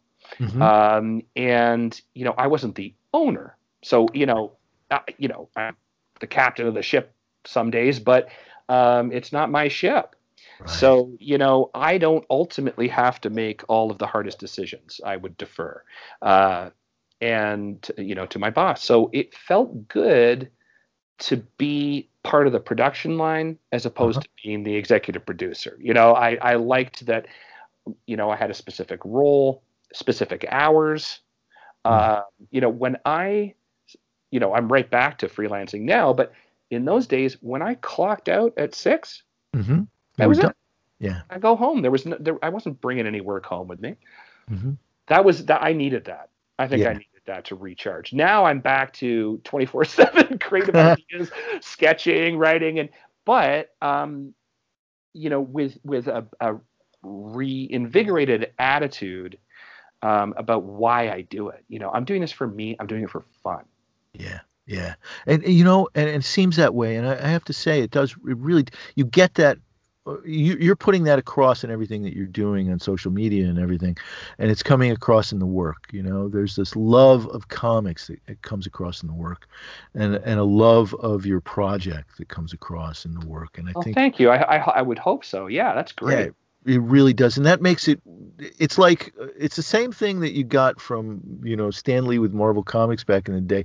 You sense that as much as he was a huckster and it was a business and whatnot, you got a sense of his love for what he was doing, and that's kind of, you know, a love of comics, and you wanted to be on board with that as a kid, and it's the same thing with what you're doing here, and Black Eye Books is doing, and you know, it's this, you love this.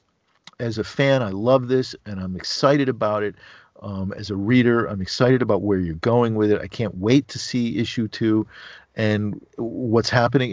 There's this whole enthusiasm that's coming along with it. I think it's kind of contagious, and I think that's really exciting. And so whatever you've gone through, you know, to revitalize and recharge your batteries has really worked. And, you know, it's showing up in the work, man. It's really just great. And that's awesome to hear. Yeah, that's great. That's how I feel about it. I'm glad that it shows.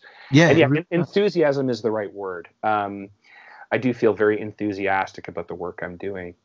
And another thing too, like mentioning Stan Lee, that's another thing that's really great about modern social media. When I was just, you know, a private citizen, let's say, not when I wasn't actively working on projects. So I found social media to be a bit of a drag, to be honest. I'm not a big Facebook fan, but connecting with people through Dwellings, it's like having a living fan letter page, you know, where you're like actually directly, you know, you can give them an update the second that it's done, and they can ask you questions. I love connecting to the readers of Dwellings. It's so great. Yeah, and I could see that, and I think that is what's nice about it. Yeah, it's interesting you say that about social media because I've actually, well, I hear that from all kinds of people, what young and old. People say that the same thing. Personally, I don't have a lot of, I love seeing old friends on Facebook or whatnot, and going by and seeing that they're healthy and well and Oh, what sure. they're up Yeah. to. But in terms of really interacting and spending, I don't have the time and the inclination. I think a lot of people say the same thing. It's like I can't get into these arguments about politics. I can't, all of that stuff. I'd Hmm. rather be drawing, and I think that's just the way it is. But when it comes to connecting with people who love your work and who are interested in your work, it's got to be great. It's got to be really gratifying to have that going on, and certainly you do on Instagram. Is that your main focus, Instagram, the Instagram? Yeah, yeah. Instagram. I just like the way it functions, right? So as you said, it's for visual art. Yeah. It's the better model because I can post a sketch as soon as it's done, and there does you can't post you can't post images in your responses, so it's just about that particular image, and Yeah. it feels like a way of sharing and connecting, and it's great. And then I actually like looking at my feed because it isn't a lot of politics or uh, pictures of cats or other people's babies. Not that there's anything wrong with that, but unless you choose to follow those. So you can really, so, for me, I have my Instagram stream tailored to just a lot of cool, inspirational art that I like looking at. So it's fun for me to look at. Yeah, yeah, me too. And that's the way I use it. The same way. I just like to. My feed is stuff that is of interest to me visually primarily, and comics that I love, and all kinds of things. That are interesting and to browse by. It's like looking at a catalog kind of. Yeah, You know, yeah. and it can be refueling. It can energize you. When you pick up on something visually that's striking, makes you bring it back to the studio, to the drawing board or whatever, and putting it to use somehow. Exactly, You know. exactly. So you've got two kids, and I are do. they how and tell me a little bit about your kids. Are they They're grown they're now? they're grown. Yeah. Yes. Yes, they're old now. Oh no. Yeah, so I have a daughter, Nora, who is, what is she, 22 now? I think Wow. so. That's And no, she's older. Wait a minute. Desmond is 21. So my son's 21, so she would be 23. wonderful. And so yeah, it's crazy. They're big kids doing creative stuff. Oh yeah. My daughter went to art school Oh, in Montreal, and has her degree, and has an art teaching degree. So oh. I try to discourage her from going to art school. I said, it Yeah. doesn't. It's no good. You don't want this. And so she rejected that advice, but compromised and did a 4-year program where she came out being able to teach art. Okay. So that's cool. And I think her current plan is to go back whenever schools open again, and do an extra degree so she can be an art therapist, Oh great. which is like, so she needs a psych degree for that. So yeah, very cool. I'm very proud of her. My son had just started in film school. Oh So wow. yeah, so he yeah, I couldn't be more proud of both of them. I mean, so he's made a music video or two, I think, already, Uh-huh. but he wants to make horror movies. What a way to I get know. things from. How cool is that? Yeah. Yeah. Oh, that's great. I mean, it's got to be gratifying to see them growing up and happy and healthy and often being creative artists in their own right. That's Oh, it's really fantastic. exciting stuff. Yeah. That's what it's about. And you've done a little teaching of your own, haven't you? Yeah, I have over the years. Yeah, for sure. Um, I actually, so I can't say I don't enjoy it, but I don't take to it naturally, Hmm. let's say.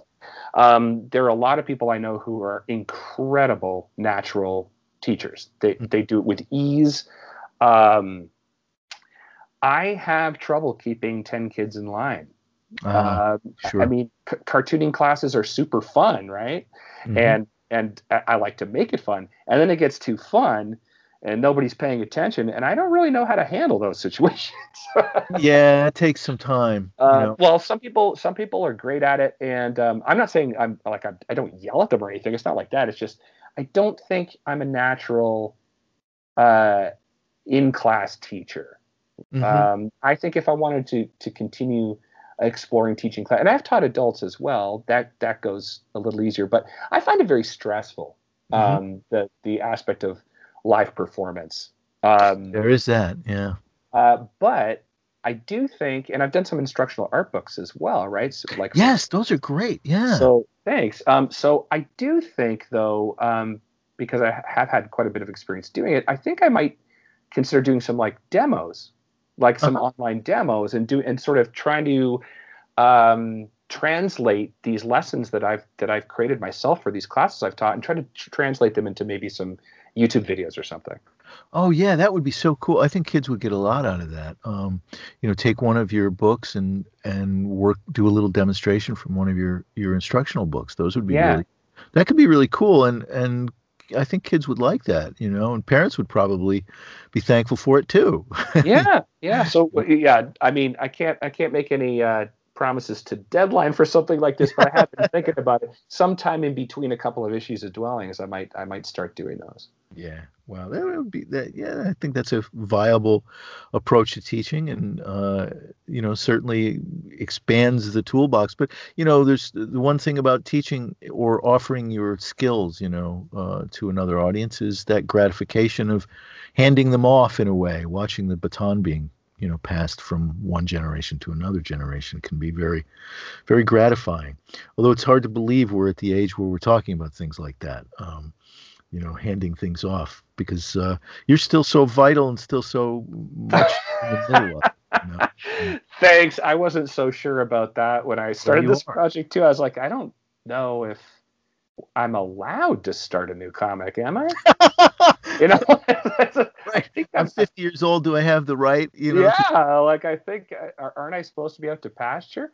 Yeah. But I'm that's why, like I said, I had nothing to lose. I'm making this for fun, and even if 10 people had backed it, I would have been grateful. Yeah.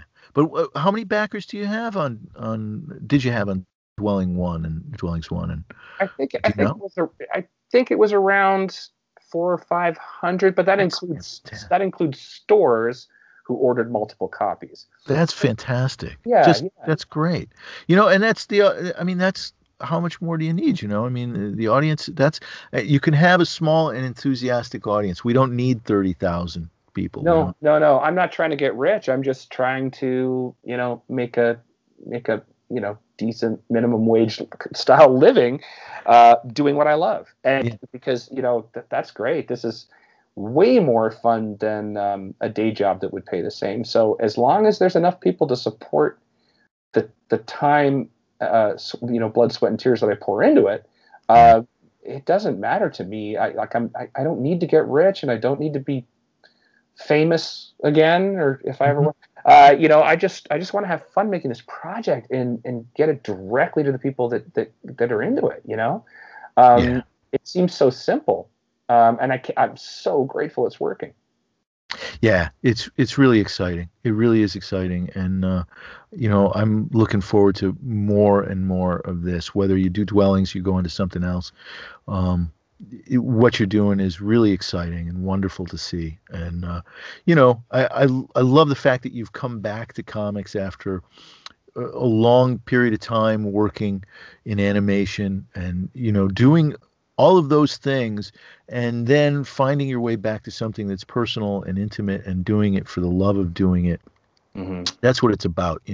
Too often I think what happens as we get older, I mean, you could be embittered by an experience like you had and turn your back on it all. And instead you did something else, you found a way to retrench and then refuel Yeah, and reinvent. And I think that's a great, I mean, there's no greater life lesson really, than that. And because life is filled with disappointment, right? It's got It is. excitement, there's the possibility of success, and that's there. But life is a lot of times life is just filled with great disappointment, and finding ways of coming back against that and building on that and using it to strengthen you is not always the easiest thing to do. And no, it took some time, but I never once thought that it wasn't fair. You know what I mean? Like I kept thinking, okay, well,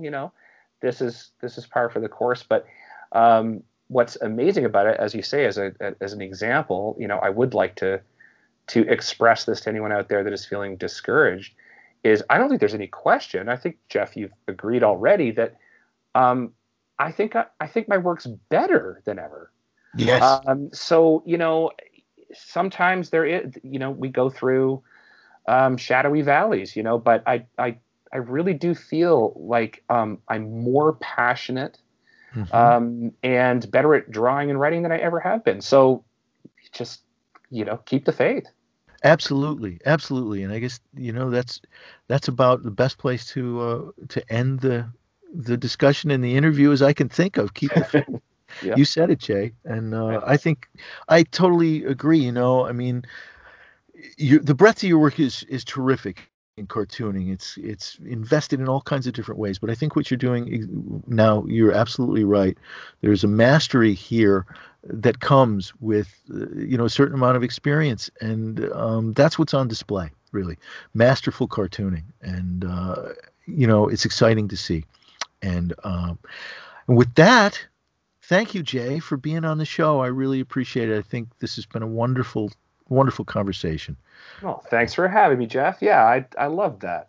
Yeah, and I hope you'll come on again sometime. Maybe when Dwellings 3 comes out, it'd be great to have you back. It'd be fun to talk to do a whole show just talking about my love of peanuts. Oh, hey man, I would that would be cool too. We didn't even get to that, and that would be so cool. So yes, absolutely, because that is a topic near and dear to my heart. So I would love to do that with another fan. Well, I think I'm going to try and hold Jay to that. Maybe bring him back when Dwellings number 3 is ready to do its Kickstarter, and spend a little time talking peanuts too. That would be so rewarding, so exciting to do. It's always fun to talk about peanuts with another fan, and particularly another cartoonist, a great cartoonist who is a big fan. And wow, I'm psyched for that. So, okay, Jay, wait for the call. Okay, so Jay Stevens, Dwellings, Kickstarter. Now, last week, you got to get there.